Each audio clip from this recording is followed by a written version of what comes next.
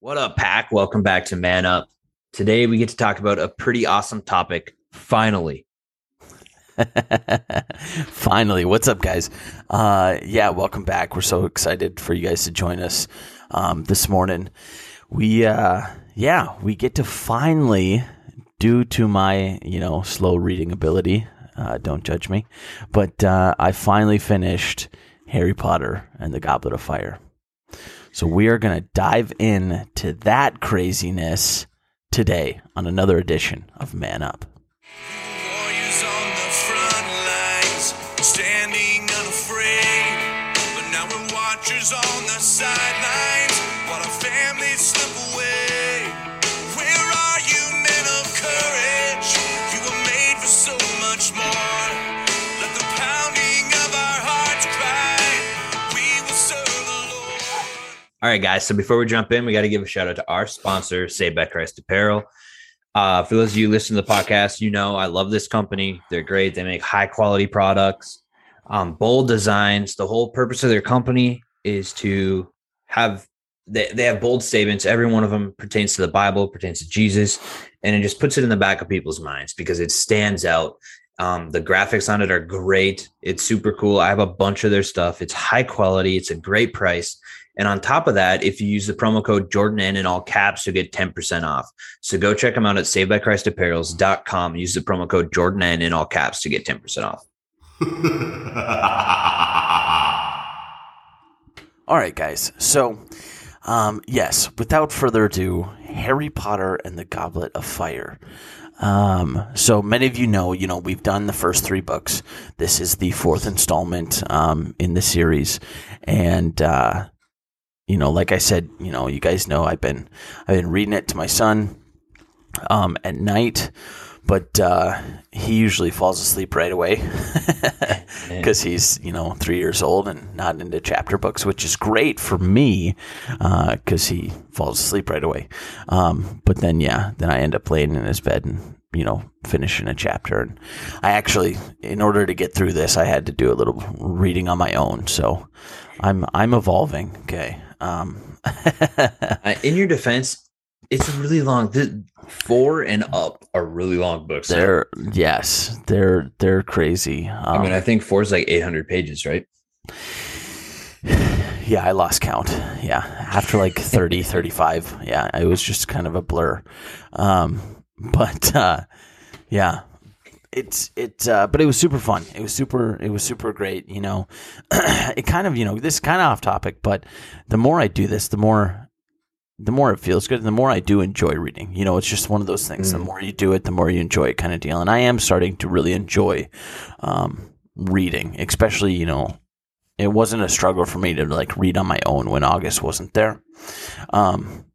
Because I did start enjoying it, and you get a sense of accomplishment, when you read that last line of the book, and you flip it closed, or in my case, swipe left. Oh, which I hate that.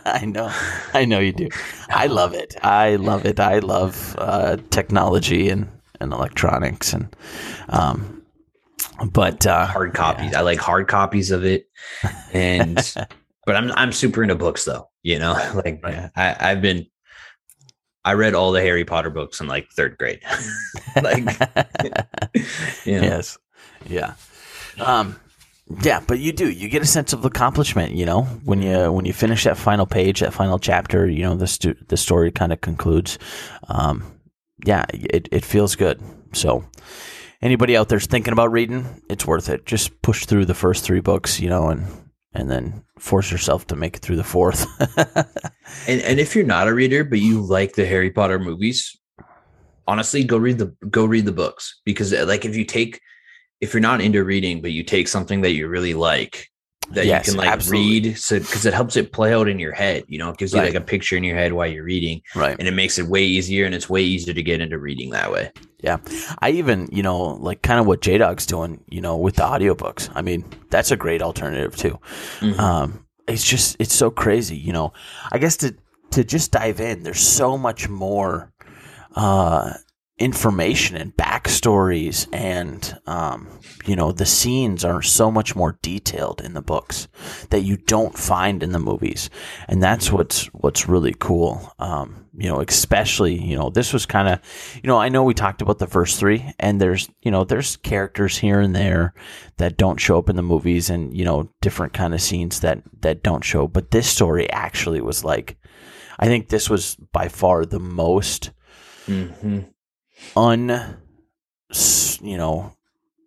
I guess, I don't know what the term is, but there was the most information in this book that was not in the movie thus far. Yeah, no, it's insane how much that cliche that everyone says, like, oh, you need to read the books because there's so much more in the books than the movies. Yeah, like it's true with Harry Potter. Right. It's not true with some of them, but with Harry Potter, it's insane. And starting from 4 and like 1, 2, 3, like there's stuff missing, but 4, 5, 6, 7. There's an insane amount missing. Insane. Yes. It's like crazy. completely different. I mean, like 4, let's get into the overview here. Right. Yeah. Like yes. For those of you who don't know, obviously it's Harry Potter, right? Goes to school and finds out that there's, first off, they find out that there's no Quidditch, and he's kind of pissed off. Yeah, he's bummed. Absolutely. Like that's what he likes to do the most, ride around on his broom, and now he's not going to be able to do that. No. And so, he finds out in place of Quidditch, they are going to be hosting, it's called the Triwizard Tournament. And pretty much, 3 wizarding schools are all coming to Hogwarts included. And each school is going to select a champion. So there's only, technically going to be 3 champions, or supposed to be 3 champions. And they're going to compete for this, this kind of grand prize, the Triwizard Cup, and I mean, they even say,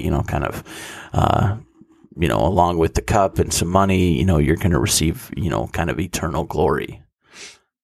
Yeah. As like the best wizard or witch in, the whole, I don't know, out of the 3, these are like the 3 biggest schools in like the eastern side of the world.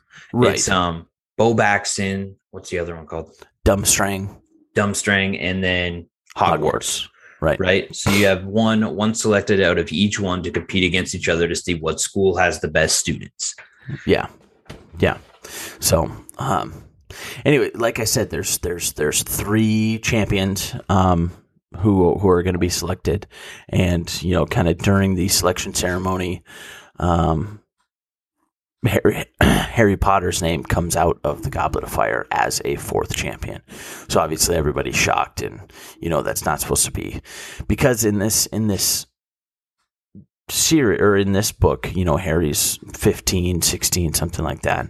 I think he's 15. 14. He's 14. 14. And there's a rule with the Triwizard Tournament that no one under the age of 17 can enter their name, because it's a dangerous. And 17 is the wizarding like age of like our 18. Like becoming an adult at 18. There's a 17. Right. Yeah. And it's, I think that rule's justified because it is a dangerous tournament. I mean, it's not track and field day. It's, they're competing, in some life-threatening situations. They even talk about people dying in previous. Yeah, that's why they shut it down. They used to have this like every couple of years, and they shut it down because students kept dying during this thing. Yeah, absolutely. So he gets entered. He goes through, kind of so we'll just kind of hit the 3 tasks, and then kind of go from there. But the first task, they have to face a dragon. They have to retrieve a golden egg from a dragon. And Harry just, obviously, whether it's nerves or luck or skill or whatever, maybe a combination of both, he succeeds with flying colors. Literally flying colors. Because he uses his broom. Yes. And this isn't Puff the Magic Dragon either. Okay, these are like Yeah, they, right. They go into detail yeah. about how Yes. dangerous these things Yes. are. Well, I mean, literally, the name of the dragon that he faces is the Hungarian Horntail. So, I mean, you can just imagine it's kind of a beast for sure. Yep, it wants to kill anything it can. Right, and they're very protective of the egg that they are given to guard. Yep, So, super protective. So that's the point. Like, you got to get past the dragon, grab this egg, and then get back without dying. And right. And they even talk about that, like, these full-grown dragons take, probably half a dozen or more adult wizards to subdue them. They don't, you can't just hit them with a, with a spell and have them unconscious or something like that. Like, they're, Yeah, no. If it big. takes like a dozen, like full-grown, powerful wizards, how many like kids who don't understand Yes. magic it would take Right. probably like 24 to 30. Like more than double. yeah, exactly. But one thing that sets up the ending, I skipped over it. I was like, what the heck happens at the beginning of the book? I couldn't remember. Sure. The Quidditch World Cup. Right. Yes. So the Quidditch World Cup. So obviously you guys know, Harry Potter, kind of goes hand in hand with Lord Voldemort. He's kind of the big bad. He's the big scary guy. He's like the who's- Thanos of the Harry Potter world. Yeah, right, exactly. So Harry has a dream about him kind of, he's kind of growing in a sense. He's kind of trying to return to power. And you saw that through the book 1, book 2, book 3. He's trying everything he can to get back to where he was. Yeah, literally come back from the dead and Right. become like a full flesh and blood thing again. Yeah, absolutely. So Quidditch World Cup, they go in the beginning of the book and, stuff kind of goes haywire after the game. A bunch of Death Eaters, which are Lord Voldemort's followers, Yeah. start attacking people during the Right. Quidditch. They come out with their old masks on, and they're Yes. attacking people, and then they kill somebody, and then one person throws up the dark mark, which is like the mark that is theirs. Yes. To represent like, the Death Eaters. And and then it turns out like, oh my God, the twist with this is just insane. Yeah.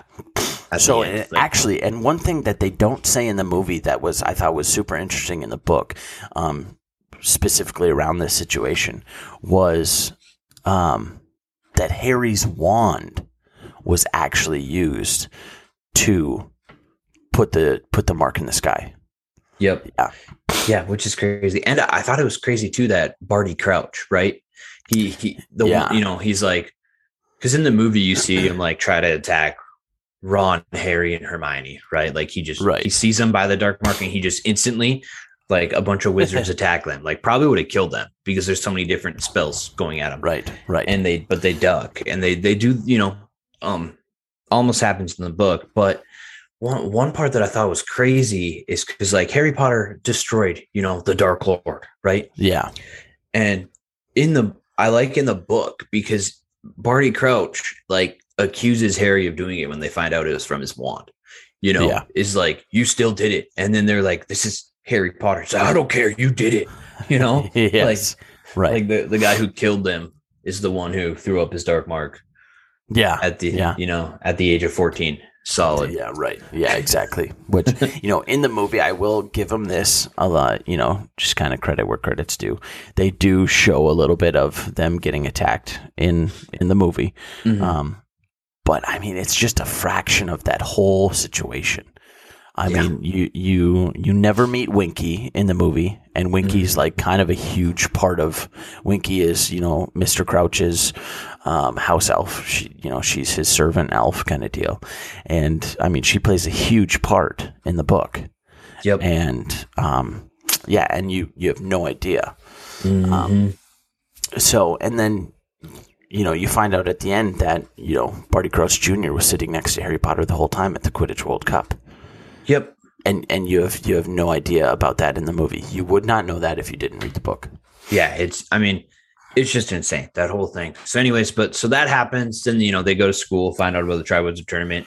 First task. Then they, the egg gives them a clue to what's happening in the second task. Right.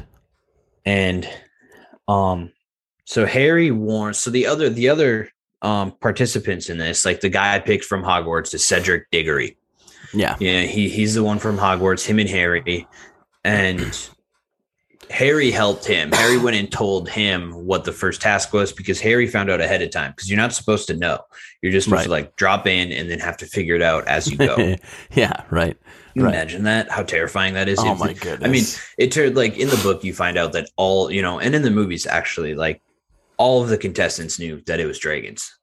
Yeah. Right. All of them knew, but you're not supposed to. So you imagine if they hadn't all cheated. Oh my God. Right. Like you go out this curtain and there's a giant ass dragon sitting there. There's a dragon there. Like, oh man, what do I do? Yeah. I did. Yeah. Right. Forfeit. Actually, you can't. So the reason, like all of you guys, after, that haven't watched the movie and stuff, like, why didn't Harry Potter just not do it? Right. Right. Well, names have to be put in the Goblet of Fire, and the Goblet of Fire is like a magical contract.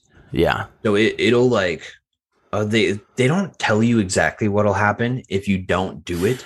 Right. But they kind just of say imply it's it. binding. Yeah, like they kind of imply where I feel like it'll hurt him physically not to do this.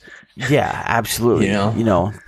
They once you enter your name in the Goblet of Fire, I mean, you are signing that contract. And although Harry didn't physically put his name in the fire, his name got in the goblet somehow. And when it came out, yeah, he was binding a part of that contract. It's he like was a part of it's that like when you contract. sign to join the military. You can you can leave, but you're going to prison. Yeah, right. And this one is you can not participate, but you'll probably die. Yeah, or go to Azkaban. Their prison. Yeah, absolutely. Binding contract. Right. So so he can't drop out. He has to do it. But anyway, so Cedric Diggory though helps him with the second one. Yeah, absolutely. Because he figures it out. Right. This egg that, and he figures it out because he was tipped off too. You find that out later. But only in the book though. Only in the book, exactly. Mm-hmm. Well, you kind of find out. You find out in the movie at the very end. But yeah, you find out he was tipped off as well by Professor Moody. So Professor Moody is their new. Obviously, if you've listened, even if you've just listened to our previous podcast on this, you find out they have a hard time keeping teachers at Hogwarts, especially Defense Against the Dark Arts teachers. So there's a new one this year, like normal, and he's the one that tips off. His name is Professor Moody, Mad-Eye Moody, but he tips off Cedric for the egg, and then so on and so forth. Cedric to Harry.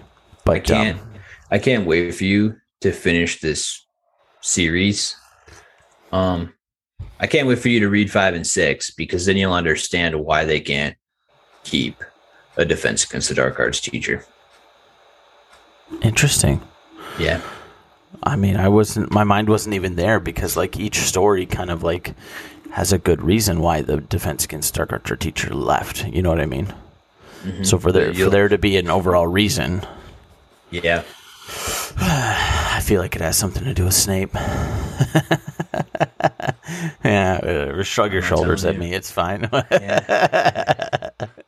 But yeah, so he figures out the clue, and the second task he has to.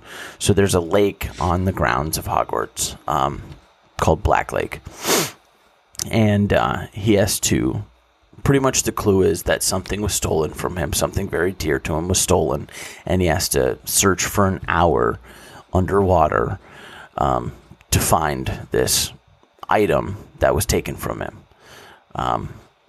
Yeah, for those of you who don't know, how many you can hold your breath underwater? Right. Like 50 feet down. Yeah, absolutely. For an hour. For an hour. Yeah, you're going to die. Pretty much. But magic. But magic. Exactly. And this is a part that is completely different from the movie.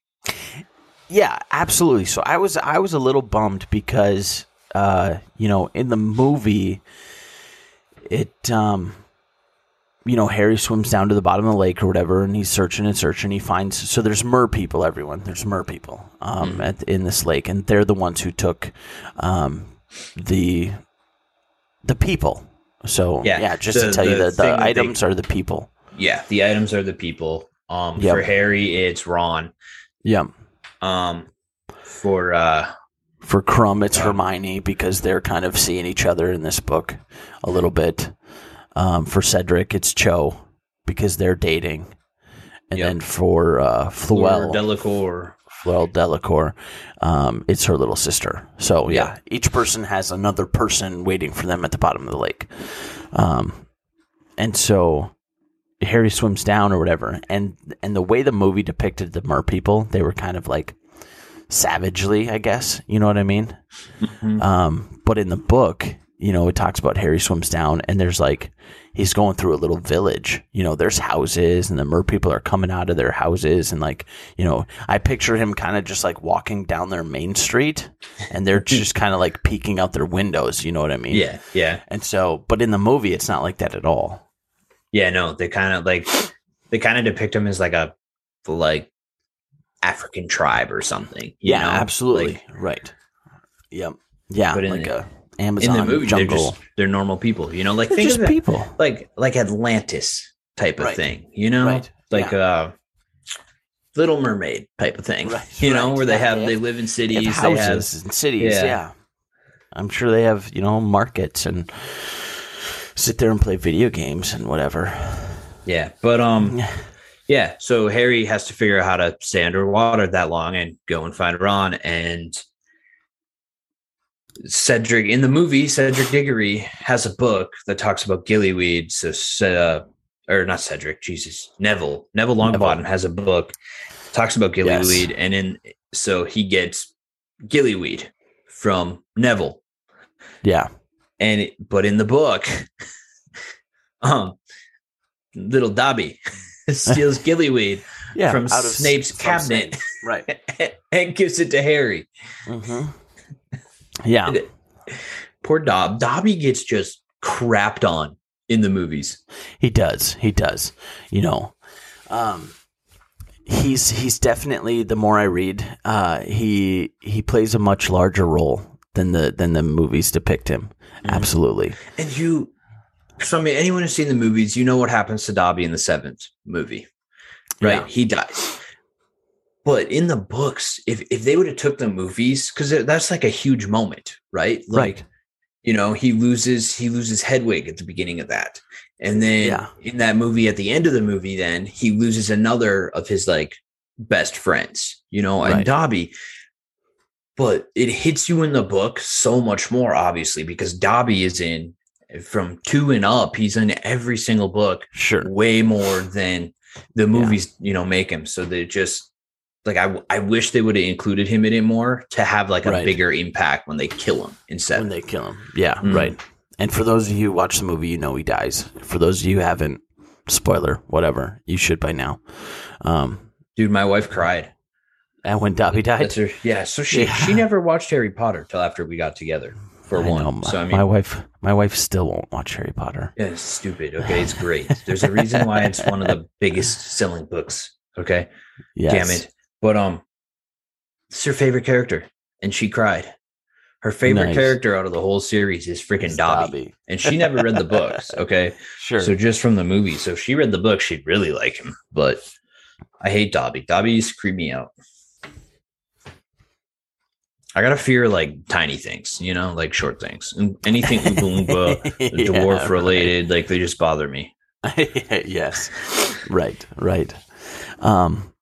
So Harry completes the second task, and he's actually now, not only is he kind of like forced into this Triwizard Tournament, he's actually tied for first place after the second task.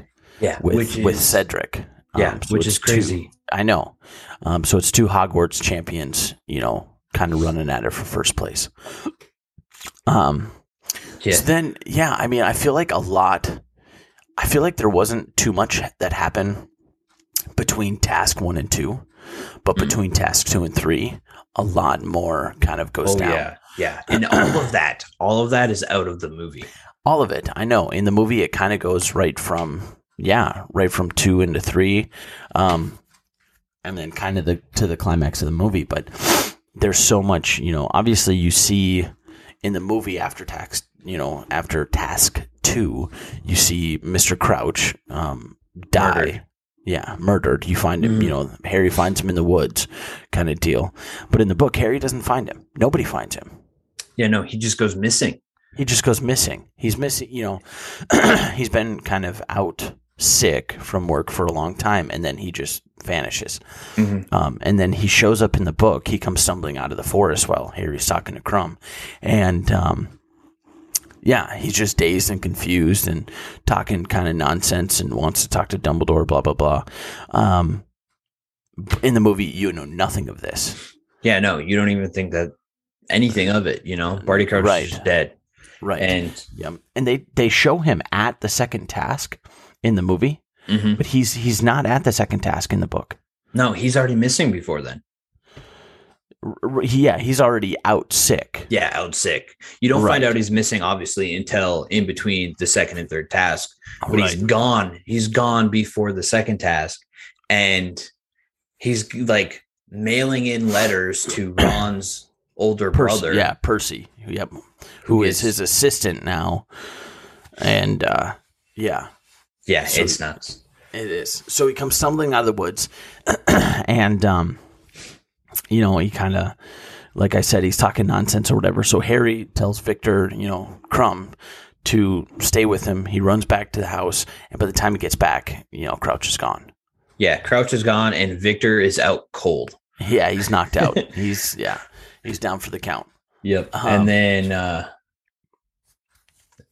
Barty Crouch is never found again. And then, yeah, exactly. Right. That's just it. He does die then. Yeah. Yeah. So, you find out later that he is dead. And actually, so he is indeed, killed right there. But I thought it was crazy because you find out later that so in the movie, they find his body, like I said, but you find out later that the man that killed him in the book and in the movie, because now you can see, he transforms him into a single bone, his body, and then buries his bone. Yep. So it goes from this full-length body down to this little bone, and then he just buries the bone. Yeah. And that's why he's never found again. So in the movie, they find the body. Harry finds the body. In the book, nobody finds the body. Yeah, no one at all. It's so crazy. All like the whole after the second task in the book, like there's a couple little things in the first part, Right. But after the second task is like that's the majority of the fourth book, and that in the movie is just like quick little bang, bang, bang, all details left out type of thing. Yeah. And I wish Harry Potter would have been made at the time of when, not even CGI, because, whatever, obviously it would have been better with better CGI, Yeah. But at the time where they were okay with 3.5 hour movies, because then I think they would have been able to keep a lot more of the detail in the movies. Yeah. Because all the Marvel movies now are over 3 hours. Like Lord of the Rings stuff, if you get the extended editions, it's like 4 hours a pop. Yes. Right. So I wish they would have done Harry the seventh book is a part 1 and 2. Right. I wish they could have done that probably for 4, 5, 6, 4 through 7. They could have done double parts. Absolutely. So I wish either double parts or like you're talking like come out with like a, Harry Potter and the Goblet of Fire extended edition kind of deal. Yeah. Yeah. But they didn't start doing the double parts and long movies till they started filming the 7th movie, which is why you finally get a part 1 and 2. But if they would have come to that a couple years earlier, we'd have a 4-part 1, so much more info, I think, in there. Because for those of you who don't know, J.K. Rowling had say in every decision that was made. Like she could shut it down if she didn't like it, which not a lot of people do with the authors. Right. Which, yeah, I think with something like this, you have to. I mean, it's such a complex universe that she built. I think it was a wise move on kind of the director's part to include her in the decisions. Yeah. The only other books I think that have that is Lord of the Rings. Oh, sure. Like, obviously he was dead when they made the movies, but his family had, his son had say in how the movies and stuff were going, because it's just, like you said, it's so complex. Like, this isn't just another movie. Like, they build whole worlds, like a whole universe of their stuff. Yeah. It's like the whole Marvel thing, Yeah. like, so it's just like Stan Lee had a say in everything that goes on with Marvel till he died. Right. Like, when you make something this complex, you have to. Yeah. Which, sidebar, I just read an article that they just got Marvel just signed a contract with Stan Lee's family to where they're allowing Marvel to CGI Stan Lee into up and coming movies. Okay, that's really cool. Actually, that's really cool. For sure. Yeah. For those of you who don't know, Stan Lee invented Marvel comics. Yeah, right. And he has a cameo in every single movie. You can find him in there with different parts, completely different characters, Oh, yeah. Yeah. And absolutely. He's the only one in the universe that has completely different characters, Oh, really? Which is, I mean, everyone else has a role that plays through, like the same person. And he's just random cameos. It's awesome. And now they're going to CGI him in. I think that's super cool because he died like 2 years ago? Yeah, a year and a half, 2 years, something around there. But anyways. Yeah, so Harry moves to the third task. He's after all this kind of stuff happens. So I just want to touch on too, Sirius Black, Harry's godfather. We met him in the last book, is a much bigger role in the book Goblet of Fire than in the movie. You don't really see Sirius in the you see Harry write him a letter or so in the movie, but you never see a response. Well, okay, they talk a couple times through the fire. They talk here and there, but I mean, Harry's in constant communication with him in the movie or in the book. Yeah, and Sirius even reaches out to Dumbledore at one point in the book, to make sure that the stuff going on with Harry that Harry told him about isn't, like basically have Dumbledore watch over him. Right. And it makes me so mad in the movies because that is my favorite character. Sirius? Yes. He's only in books 3, 4, and 5. For those of you who've watched the movies, and if you haven't, I'm about to spoil something, but Sirius Black gets killed in the 5th one. Right. And he is instrumental in 3, 4, and 5. I mean, completely. Like you find out so much more about him. There's so much stuff going on with him. But in the movies, he just gets crapped on like Dobby, basically. He does. Yeah. He doesn't play a huge role in the movies at all. And he's such a pivotal character in the books. And I mean, you don't find out, that Dumbledore actually told Sirius to come to Hogsmeade, and gave him, he's hiding in a cave pretty much outside of Hogsmeade. And Dumbledore's like, yeah, who do you think told him about the cave? Yeah, exactly. I'm like, to keep him close in case, because obviously they know someone bad put Harry's name in, something is happening that they don't know, they don't understand. But Dumbledore makes sure that Sirius Black is close enough where hey, if something crazy happens, I can get you here to help me, protect Harry. And he does. I mean, at one point in time, Sirius is walking around the school as a dog, but he comes and stays with Harry, when he's in the hospital and lays by his side and all that kind of stuff. And and you don't it's such a big moment because the thing that makes Sirius Black's death so crazy is because he was Harry's godfather, right? Yeah. His dad's best friend, his godfather. He was the guardian of Harry. And in the movies, I mean, they don't build the relationship up enough, I think, to have the full impact of his death. It kind of, it's if you only watch the movies, like you're saying, exactly, when they don't build that relationship. So when he dies, Harry's reaction to his death doesn't make sense because you're like, you barely know this guy. Yeah, exactly. Like, oh, he's your godfather, but you've talked to him like 5 times in 3 years. Right. Exactly. Right. Exactly. So you're like, this doesn't make sense, but in the book, it absolutely makes sense. Mm-hmm. You know, the first time I read the book as a kid, I bawled my eyes out when Sirius Black died because he was my favorite characters. As soon as I got to book 3, like even the end of 3, I was like, I love this dude. Yeah. And then 4 in the book, obviously, I mean, he's a big part of it, even if he's not like in this scene. Like they talk about, Harry, Hermione, Harry, you need to tell Sirius right now. Right. And then they talk about him and they're worried about him getting caught. Like there's he's instrumental, in all 3 of these books. And then in the movies, he's just like, oh, he's here. You send him 2 letters, he talks. Give him a hug one time. Yeah. And then he dies. And then Harry loses his freaking mind and tries to kill one of the most powerful dark wizards that there ever was. Not Lord Voldemort, but he tries to, kill Bellatrix after. And it doesn't make sense in the movies at all. No. And it was funny. I didn't realize this. So not to get too far ahead of ourselves, but after I finished the book, I was like, okay, I'm not going to start the other book yet, but I want to watch Order of the Phoenix movie. Mm-hmm. So I watched Order of Phoenix, and that ending scene, Harry actually uses the Cruciatus curse on Bellatrix to down her, and I don't know why, but I just kind of picked up on that the other day. So yeah, that's not in the book. Oh, I'm gonna spoil that for you. Yeah.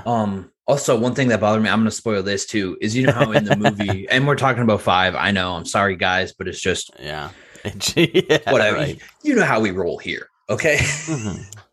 Whatever thought gets in our head, we just say it. So suck it up. But in the movie, whether that ending scene before Sirius dies, they're dueling those 2 wizards, right?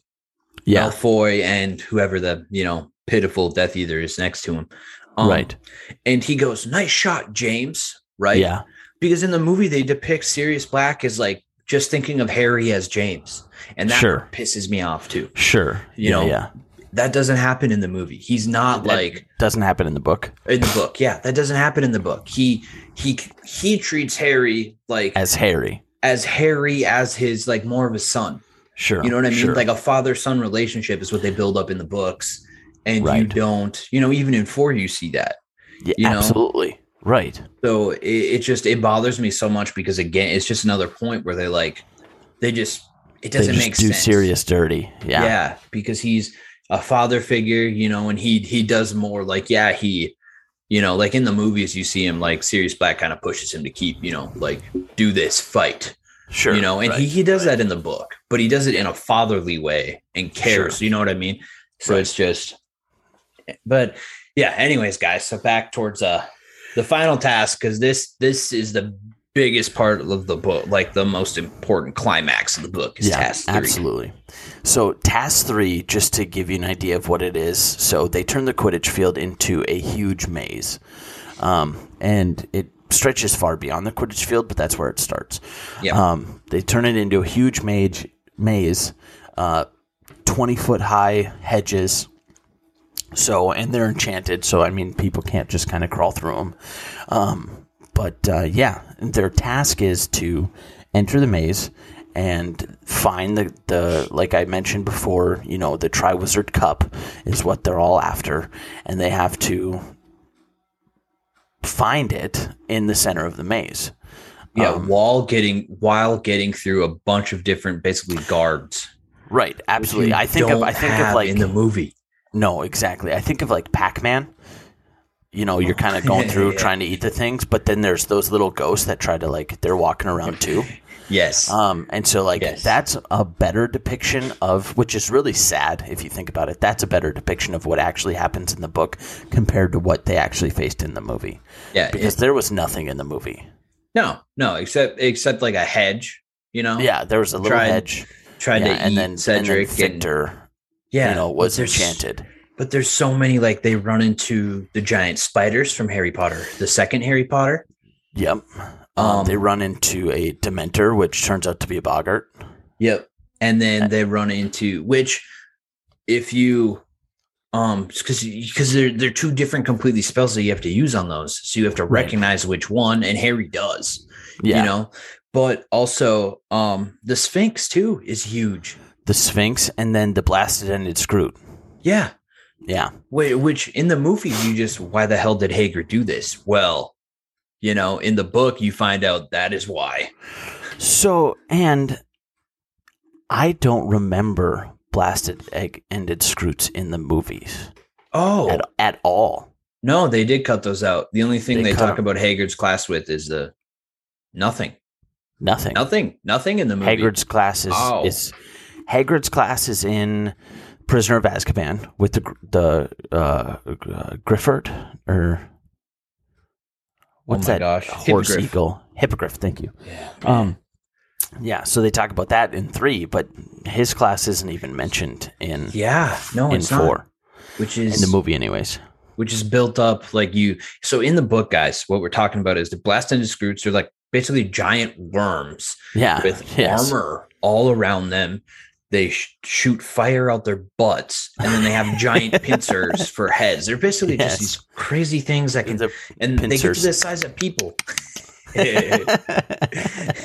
But they're basically the size. They are bigger than people. You know, they're these huge giant they're worms. 10 feet long. The book, yeah. In the book, Haggard has a ton of them that he makes his 4th year class like raise, and everyone's pissed because they keep getting burned. They go into the hospital. They're getting their butts kicked by these things. Right. And in the book, you're like, Haggard just going crazy. But then at the end of the book, you're like, this is why. Yep. Yeah. This is why. Yeah. So he faces, Harry faces all these things, you know, the boggart that turns into Dementor, the blasted-ended Scroot. And then, the Sphinx. Mm-hmm. Yeah. Which was, so in the book, it's, the body of a lion and then the head of a woman. Yep. And pretty much she says, she gives Harry an option. She goes, what does she say? She's like, solve my riddle and you can pass. But if you get it wrong, I'm going to attack you. Yeah. The way I took it too was like, okay, solve the riddle. You go on, you know, you don't have to fight. Yep. Say the wrong answer and she's probably going to kill him. Right. There is a little clause in there that she says, you know, if you stand still, you won't get hurt. Kind of deal. If, you know, when she attacks, if you get it wrong and she attacks, you're supposed to stand still. But I'm like, okay, what does that mean? Do you just stand still until after she like pounces, or does she just kind of circle you until you move and then she attacks? You know what I mean? Yeah. I kind of took it like that too. But anyways, Harry solves the riddle and gets past her. And I feel like they kind of do Harry dirty big time in this book too, because they make him as just this incompetent guy who just gets by on luck in all these tasks. Sure. Right. You know, right. But in the book, he gets through all those obstacles completely by himself. He figures out the riddle. He beats the boggart, you know, which is a Dementor, his biggest fear. And he still does it inside this thing. He gets past all this stuff. You know, and he's more competent in the other tasks than what they say he is. It's just they kind of do Harry dirty too. And they don't show in the movie. They don't show Harry training for any of these tasks, which kind of plays into what you're saying. You know, him getting by on kind of luck. But in the book, I mean, him and Hermione and Ron stay up all hours of the night using, you know, abandoned classrooms or empty classrooms to practice new spells and new curses and new magic to help it. Which I think, because in 5, for those who've seen the movie, they start Dumbledore's army. Right. You know, and it's that builds up from 4 into that. It does, because he knows all these different kind of. Yes, exactly. No, that's a great point, because when you get to the movie, you're like, okay, yeah, like here, obviously Harry Potter is the one to lead Dumbledore's army because he's Harry Potter. But if you read the book, it's not just because he's Harry Potter. It's because he's actually put in the time and the effort to learn all these new spells. And 2, like they don't build Harry up at all. So you get to 5 and you're like, okay, I get but they kind of make him get by on luck through 1, 2, 3, and 4 in the movies. Right. So when you get to 5, you're like, okay, how does Harry even know all this stuff? Right. You know, but in the book, you're like, wow, you know, Harry like is a very competent, powerful wizard. Right. You know, absolutely, yeah.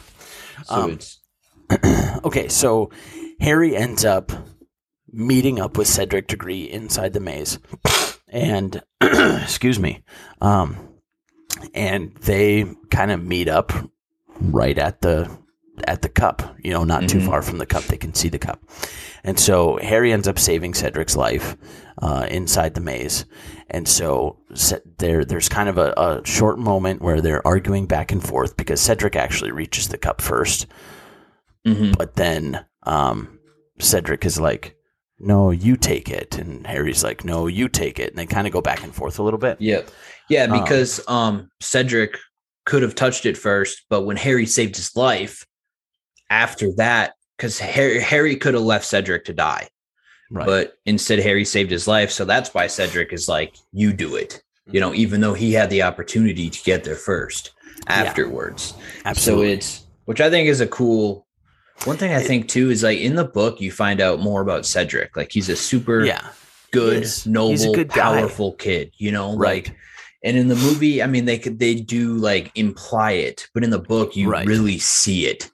Yes. Yes. And it builds it up. So they get they have a trophy in the middle of this maze. That's what Cedric could have reached first. So they're, like Devin said, they're going back and forth on, no, you get it. No, you get it. And then they ended up like, okay, we're going to do this together. Right. We'll have 2 Hogwarts champions. Yep. And so they do it together. And at the same exact time, they both touch the trophy because that's what you had to do to win. Yeah. And man, did they get a surprise. Yeah. The trophy is, so one thing we didn't mention is, this is kind of the first time that a port key is introduced. At the beginning to go to the Quidditch World Cup. Yep. And so what a port key does is when someone touches it, it transports them to another place in the world. Wherever that port key is set up, it's not just like you pick a place, it has to be like linked to a place. And so this Triwizard Cup that they both grab turns out to be a port key, and it transfers them to a graveyard pretty much. And this is where things get real interesting. Yeah, this scene, I mean, we talked about this whole scene is so crazy. Oh my compared goodness. to the movie. Yeah, there's so much that happens. If you've seen the movie, you kind of know what happens in this graveyard. Some spells are performed, some, kind of spells are cast, and Voldemort actually comes back. So this is where, Voldemort comes back to life. He gets his body back. He's flesh and bone. He's a grown wizard now.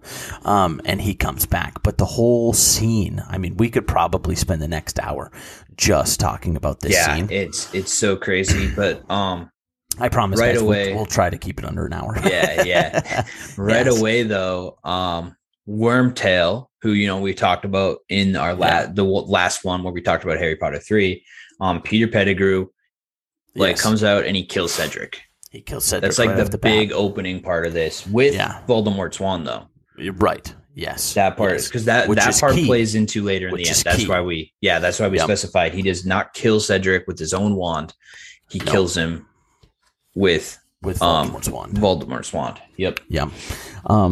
So and then so Wormtail ties Harry up. He kind of forces him against and binds him and stuff. So Harry's not able to move, and then Wormtail begins this whole ritual or kind of spell or whatever, and to where he there's this big black cauldron there, and it's boiling and stuff. And Voldemort is kind of this shriveled old baby.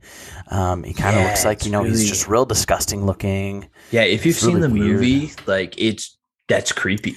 Yeah, absolutely. And I think the movie does a good job depicting what the book kind of describes Voldemort looking like at this point. Oh yeah, definitely. I think they did pretty good in that one. Yeah, right.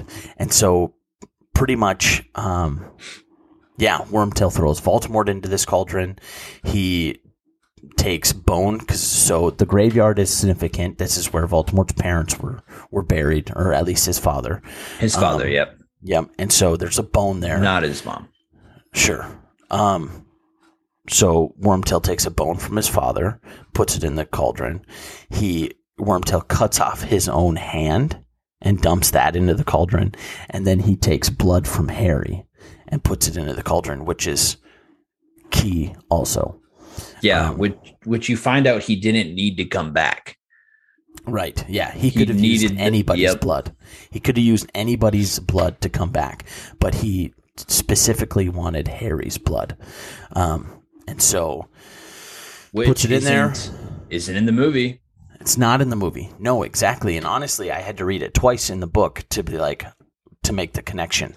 Yeah. Cause it's implemental in, every moment afterwards. Absolutely. Like right. that single thing is what, because after Voldemort, comes back, he explains, he calls his Death Eaters first, but then he explains everything, how he came, how Wormtail found him, where he was hiding, how he got to where he was, he connected with Barty Crouch Jr., which is Barty Crouch's son, which is who killed his, Barty Crouch, son killed father kind of deal. And so the whole reason Harry's blood is so important is because if you remember from the first book, and this is what I thought of, when Harry touched Professor Quirrell's face, he disintegrated. He couldn't touch him. Because he had Voldemort. For those of you who didn't go back and listen to it, but Voldemort was like inside of him, basically. Right. Yes.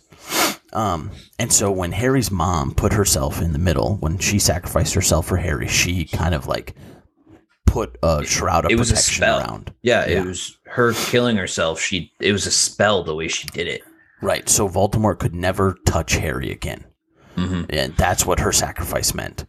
And so, but by specifically using Harry's blood to come back, he kind of got inside that shroud of protection. So now he can touch Harry. Yep. And that's why it was so important and detrimental to. Yeah. And plan. In the movie too, he goes, now I can touch you. And then, he touches Harry. But it's like, they don't explain that at all in the movie. They don't. No, not at all. No, they don't. So Voldemort's back. He goes through this whole monologue of how he came about, how everything happened, why it happened, what Wormtail did, what Barty Crouch Jr. did, all this kind of stuff. And then he wants to duel Harry. So he releases Harry, tells him to pick up his wand, and they duel. Yeah, and it's really like he wants to destroy Harry Potter in front of his followers, to show his followers that, he's stronger than Harry, because all of them kind of have the doubt in the back of their head. Oh, like, absolutely. Is it really because of this, or is Harry Potter just that powerful that he's more powerful than the Dark Lord? And that's why he's so, but, and in the movie, you just, again, they kind of make it like luck, Harry gets out of it by luck. Yes. But in the book, he fights. He fights. It talks about, he's strong. Yeah. You just see him in the movie. They're kind of, their wands connect. So what happens, guys, is they both, throw a spell and they connect, and they're just kind of holding it there. Two spells kind of going at it. And they're just kind of holding it. But in the movie, in the book, you're right. It talks about Harry's hand shaking. He's holding on with everything. And they're, in the book too, it's going back and forth and back and forth, because it's like, for those of you if you've seen Dragon Ball Z, Devin, okay, that's just what I pick. So like, they always do it, like whoever's more power, like their beams meet, and whoever's the more powerful one overwhelms the other one, and then the other one dies. And that's what this is. It goes back and forth because it's all, you finally see that Harry Potter is super powerful as a wizard in the book, not in the movie, but in the book, because he's going back and forth, and both of them are giving it their all. And then, and then this weird thing happens. This weird thing. Yeah. So Harry actually pushes Voldemort's beam back into his wand. Because what you find out is Harry's wand and Voldemort's wand are brothers. And so they can't do deadly harm to each other. And so when Harry overtakes Voldemort's beam, it starts producing, the recent spells, which was performed with Voldemort's wand, which were all murders. Yeah, all killing curses. So you have spirits of everyone he killed coming out of the wand, and it's not their actual spirits, but it's them in a sense, you know. It's that, yeah, right, yeah. The book describes it as like an echo of them, pretty much, you know. And so one thing I thought that was really cool. So like, yeah, Cedric comes back, the graveyard tenant comes back, Bertha Jorkins comes back, which she's not in the book. You know, she's mentioned a little bit, but her spirit's not, you know, in the book. Or I mean, in the movie. Yeah, no, because I mean, even in the book, very minor character, you know. Right. Yeah, so Cedric, the Gravekeeper, and then Harry's parents come back because they were the last people that he killed before he died the previous time. And so it's, I mean, in that, to me too, I wish in the movie they would have done what the book is, because in the book it's more of a like huge touching moment for Harry. Oh, you know, yeah, like it's his first time seeing anything like his parents, really. Yes, right. You know, so it hits him super hard. And then right. And I love the part in the book, and they didn't do this in the movie, when Harry's mom says, "Hang on just a little longer, your dad's coming." You know, I was like, "Ooh, yeah, that's awesome." Yeah, because the Echoes have a plan, right? You know, because Voldemort's there, he has all of his followers too. So even if Harry beats Voldemort, he's probably going to die. Because there's so many other, you know, grown, powerful wizards here, right? You know, because the people who had the mark, that's how Voldemort summoned them when he came back, like, are his inner people, right? You know, just a select few of very powerful dark wizards, right? So, they have a plan, but again, instead of implementing the plan right away when his mom comes out, because there's already what 4 or 5 people there, yeah, right. She tells, "Hang on, your father's coming," and that is just like a. Like you said, that's just a huge thing, like super, super huge, touching moment, you know, for Harry. Right. Yeah. And so pretty much, yeah. So their plan is, you know, when Harry breaks the connection, they're going to kind of shield Voldemort for a moment. They can't do it forever, obviously, because they're just spirits, but they're going to shield him for a moment. Cedric asks Harry to bring his body back to Hogwarts, which I thought, yeah, absolutely. Bring my body back to my father. Man. Yeah, right? My oofda. And so, so they shield Voldemort. Harry breaks the connection, and then runs back, grabs Cedric, brings the portkey back over to him, and then they go back to Hogwarts. Yeah, but in the book, though, it's not just Voldemort they block off. You know, they block off all the followers. Right. And in the movie, it's just Voldemort, you know? Right. So, but in the book, they make it so it's understood that, like, they, you know, like Harry was facing a bunch of people if, you know, he tried to go by himself after he pushes Voldemort back. So it's like in the book, you know, they block off everybody so he can escape with Cedric's body. Yeah, exactly. Yeah. So they hit the portkey again. And then come back to the center of where the stadium, where all the fans are, you know, back at the start of the maze. Right. And it's, I think the movie did a pretty good job depicting how this scene plays out. Yeah, obviously. So, like, you know, nobody back at the stands knows what's happening or has happened. And so they're all just cheering, you know, we have a champion kind of deal. The 2 Hogwarts people won, you know? Yeah. And Harry's just laying on Cedric's body, you know. And so obviously people figure out what's going on. They figure out Cedric's dead.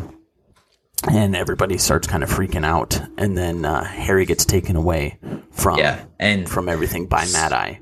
Cedric's dad, too. That part is like... Yeah. Yeah.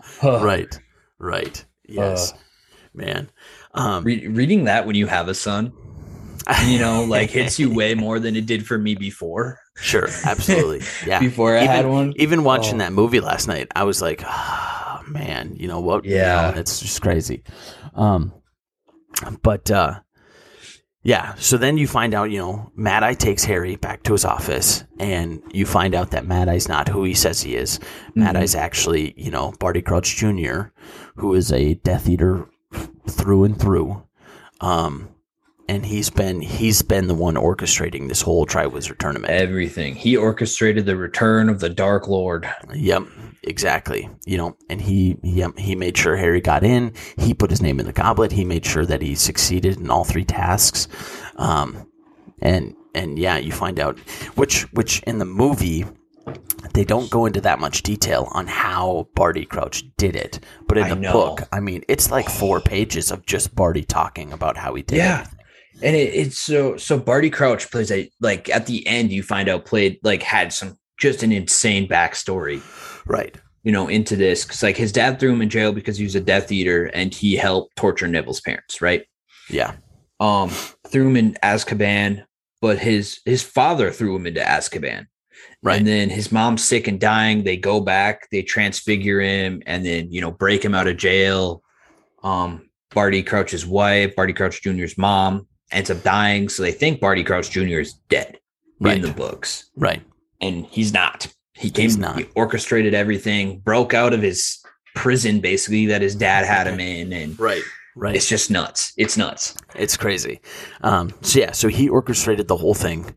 And now at the end of the 4th book, Lord Voldemort is back, and pretty much nobody outside of Dumbledore's circle believes him. Yeah, I love it in the book, though. They just show, because in the movie, obviously, Dumbledore comes in and like stops Moody from killing Harry and stuff, Right. But it's like, to me, like in the book, he like, for the first time, you see like his power. Yes, absolutely. And I love that in the book. Like his in the power, movie, I mean, he does, but in the book. Right.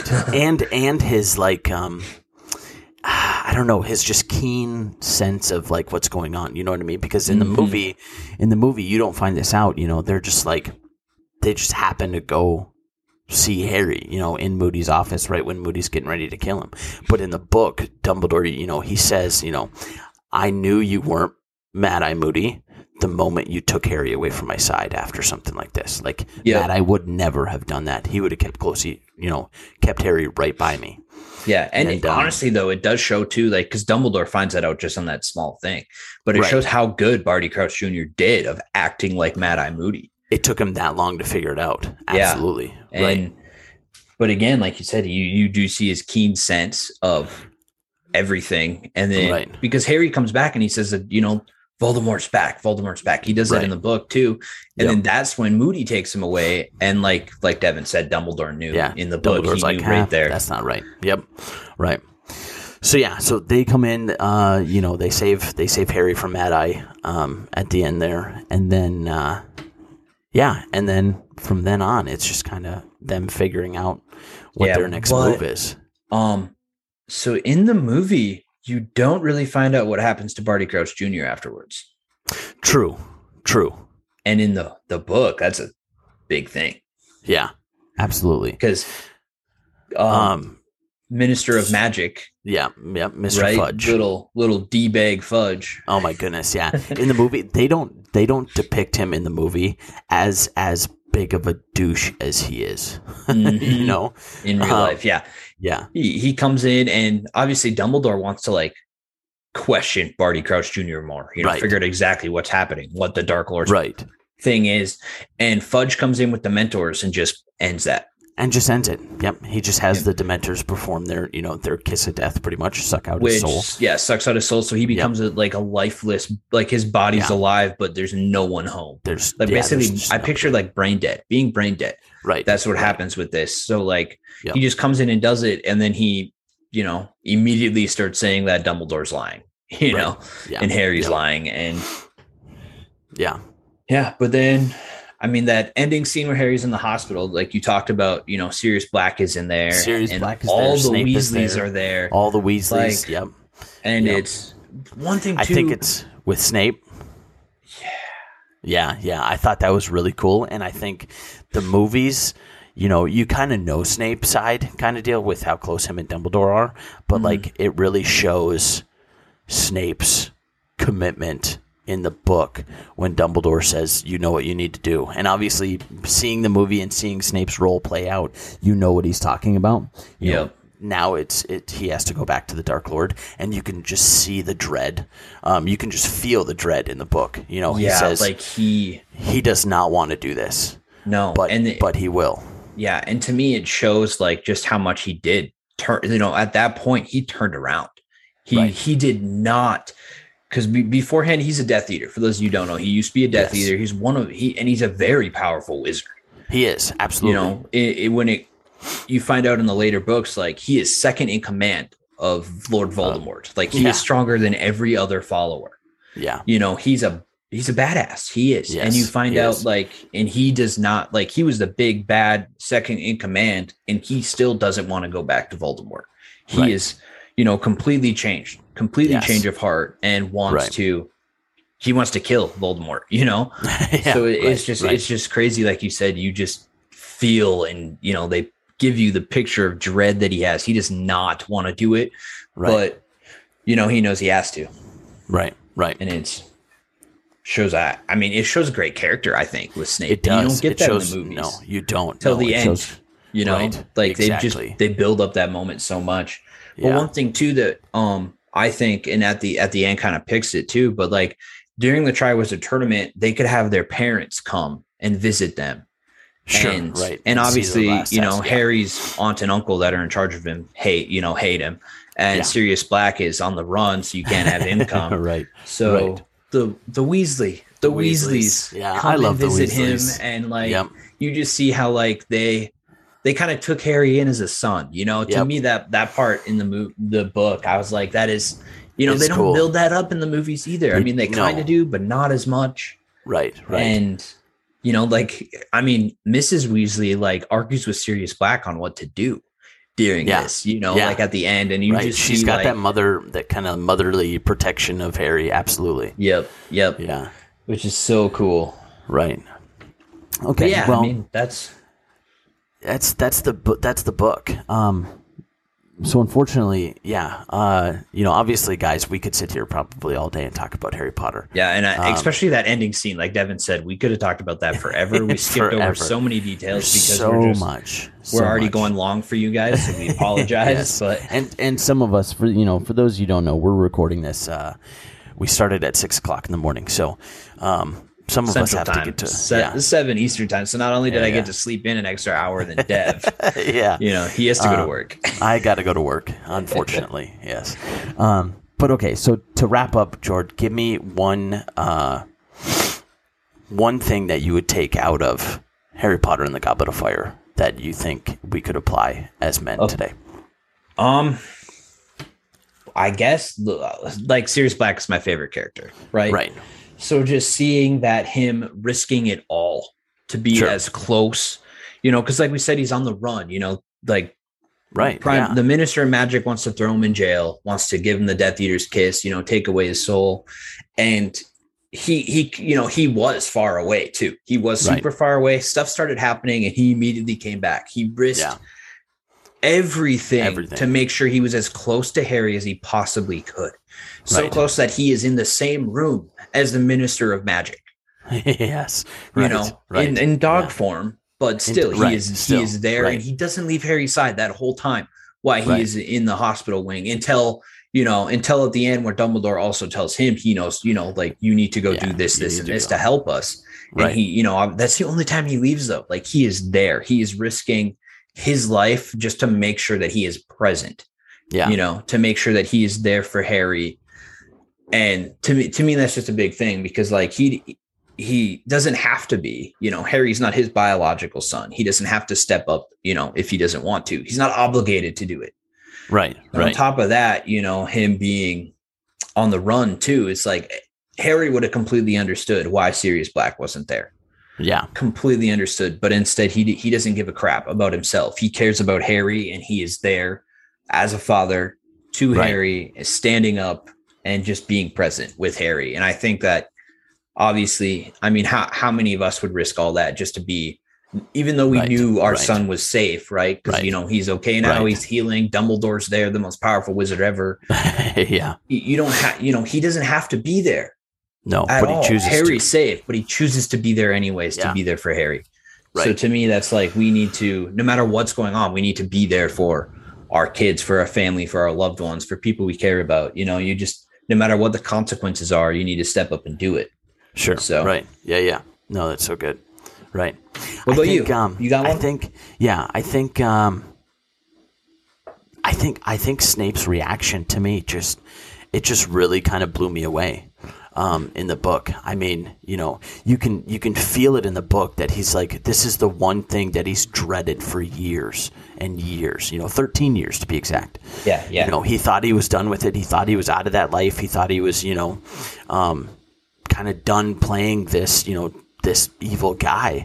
And the character that Snape shows is just so courageous and so just kind of absolute, He, I mean, Dumbledore didn't even have to convince him. You know what I mean? He didn't whine. He didn't, he didn't try to debate or bargain with Dumbledore at all and try to figure out because what reasonable person, when someone tells you, yep, you have to go back into that really, really crappy situation, what person wouldn't say, well, can we at least talk about an alternative? You know what I mean? Can we at least Yeah, but and not to interrupt you quick, but to help people understand this a little more, his thing is on top, you were second in command in the Dark Lord's army, right? But you turned side, and now for 13 years, you have been Dumbledore's right-hand man, absolutely, who was the biggest enemy of Lord Voldemort. So it's not only is he going have to go back and be the bad guy, but he has to go back after being the right-hand man to the Dark Lord's biggest enemy. Right. So it's Voldemort, there was a chance that Voldemort just kills Snape on the spot. There was a chance of that. And Snape is powerful, but he's not Dumbledore or Voldemort powerful. Right. So he had a chance where if he shows up, which is what Dumbledore had him go do, Voldemort just kills him. Right. So it isn't he's going back and taking on this giant leadership role and like a prince to the king of Voldemort. There's a chance he's gonna freaking die as soon as he shows his face. Absolutely. Right. And the what stood out to me is just the character. I mean, like I said, he didn't bargain, he didn't whine. He just said okay, turned around and walked out.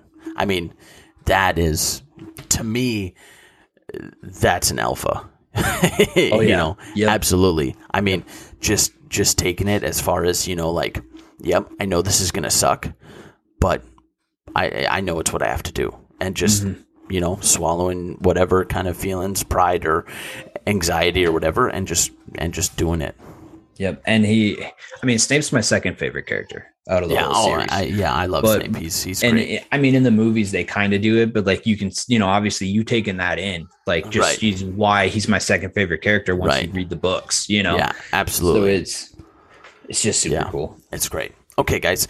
Well, we are running short on time, but it wouldn't be a Harry Potter episode if I didn't throw a couple of fun facts at you.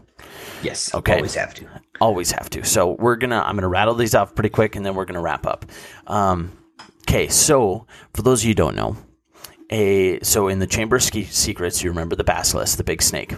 Yep. So they actually, in the movies, they reused the basilisk frame to construct the dragon that Harry fought in the first task.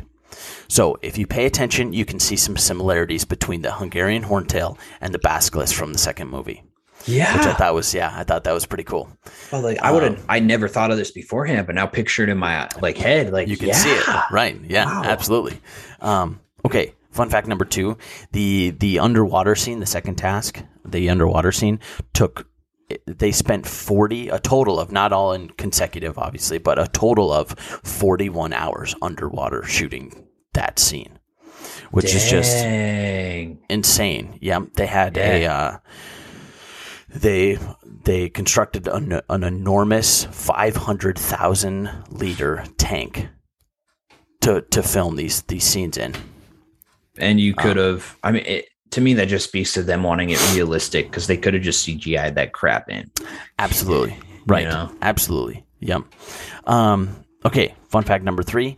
While most of the cast in the Yule Ball were given 3 weeks worth of dancing classes, Daniel Radcliffe, who plays Harry Potter, could only attend 4 days of training and was acting flat out in every scene being filmed. So this obviously resulted in very poor footwork, according to, that's what Daniel said. Which is why we mostly see him from the waist up, because his footwork is just not terrible, not on par. Yeah. Makes sense. Right. In the book, so this is another one. In the book, J.K. describes Lord Voldemort of having red eyes with slits, a lot like a serpent's eyes, which, if you know in the movie, it's kind of not the case, which makes sense as he, shares an affinity with snakes and kind of deal. The director, the filmmaker, had intended to make this look, but Ralph, who plays Voldemort, persuaded them against it. He convinced them that he could give a greater and more a greater performance if his eyes weren't altered, and I think he did phenomenal playing Voldemort. No, yeah, he did great. I think absolutely. Yeah. Okay, last fact, and this is just kind of a little fun one.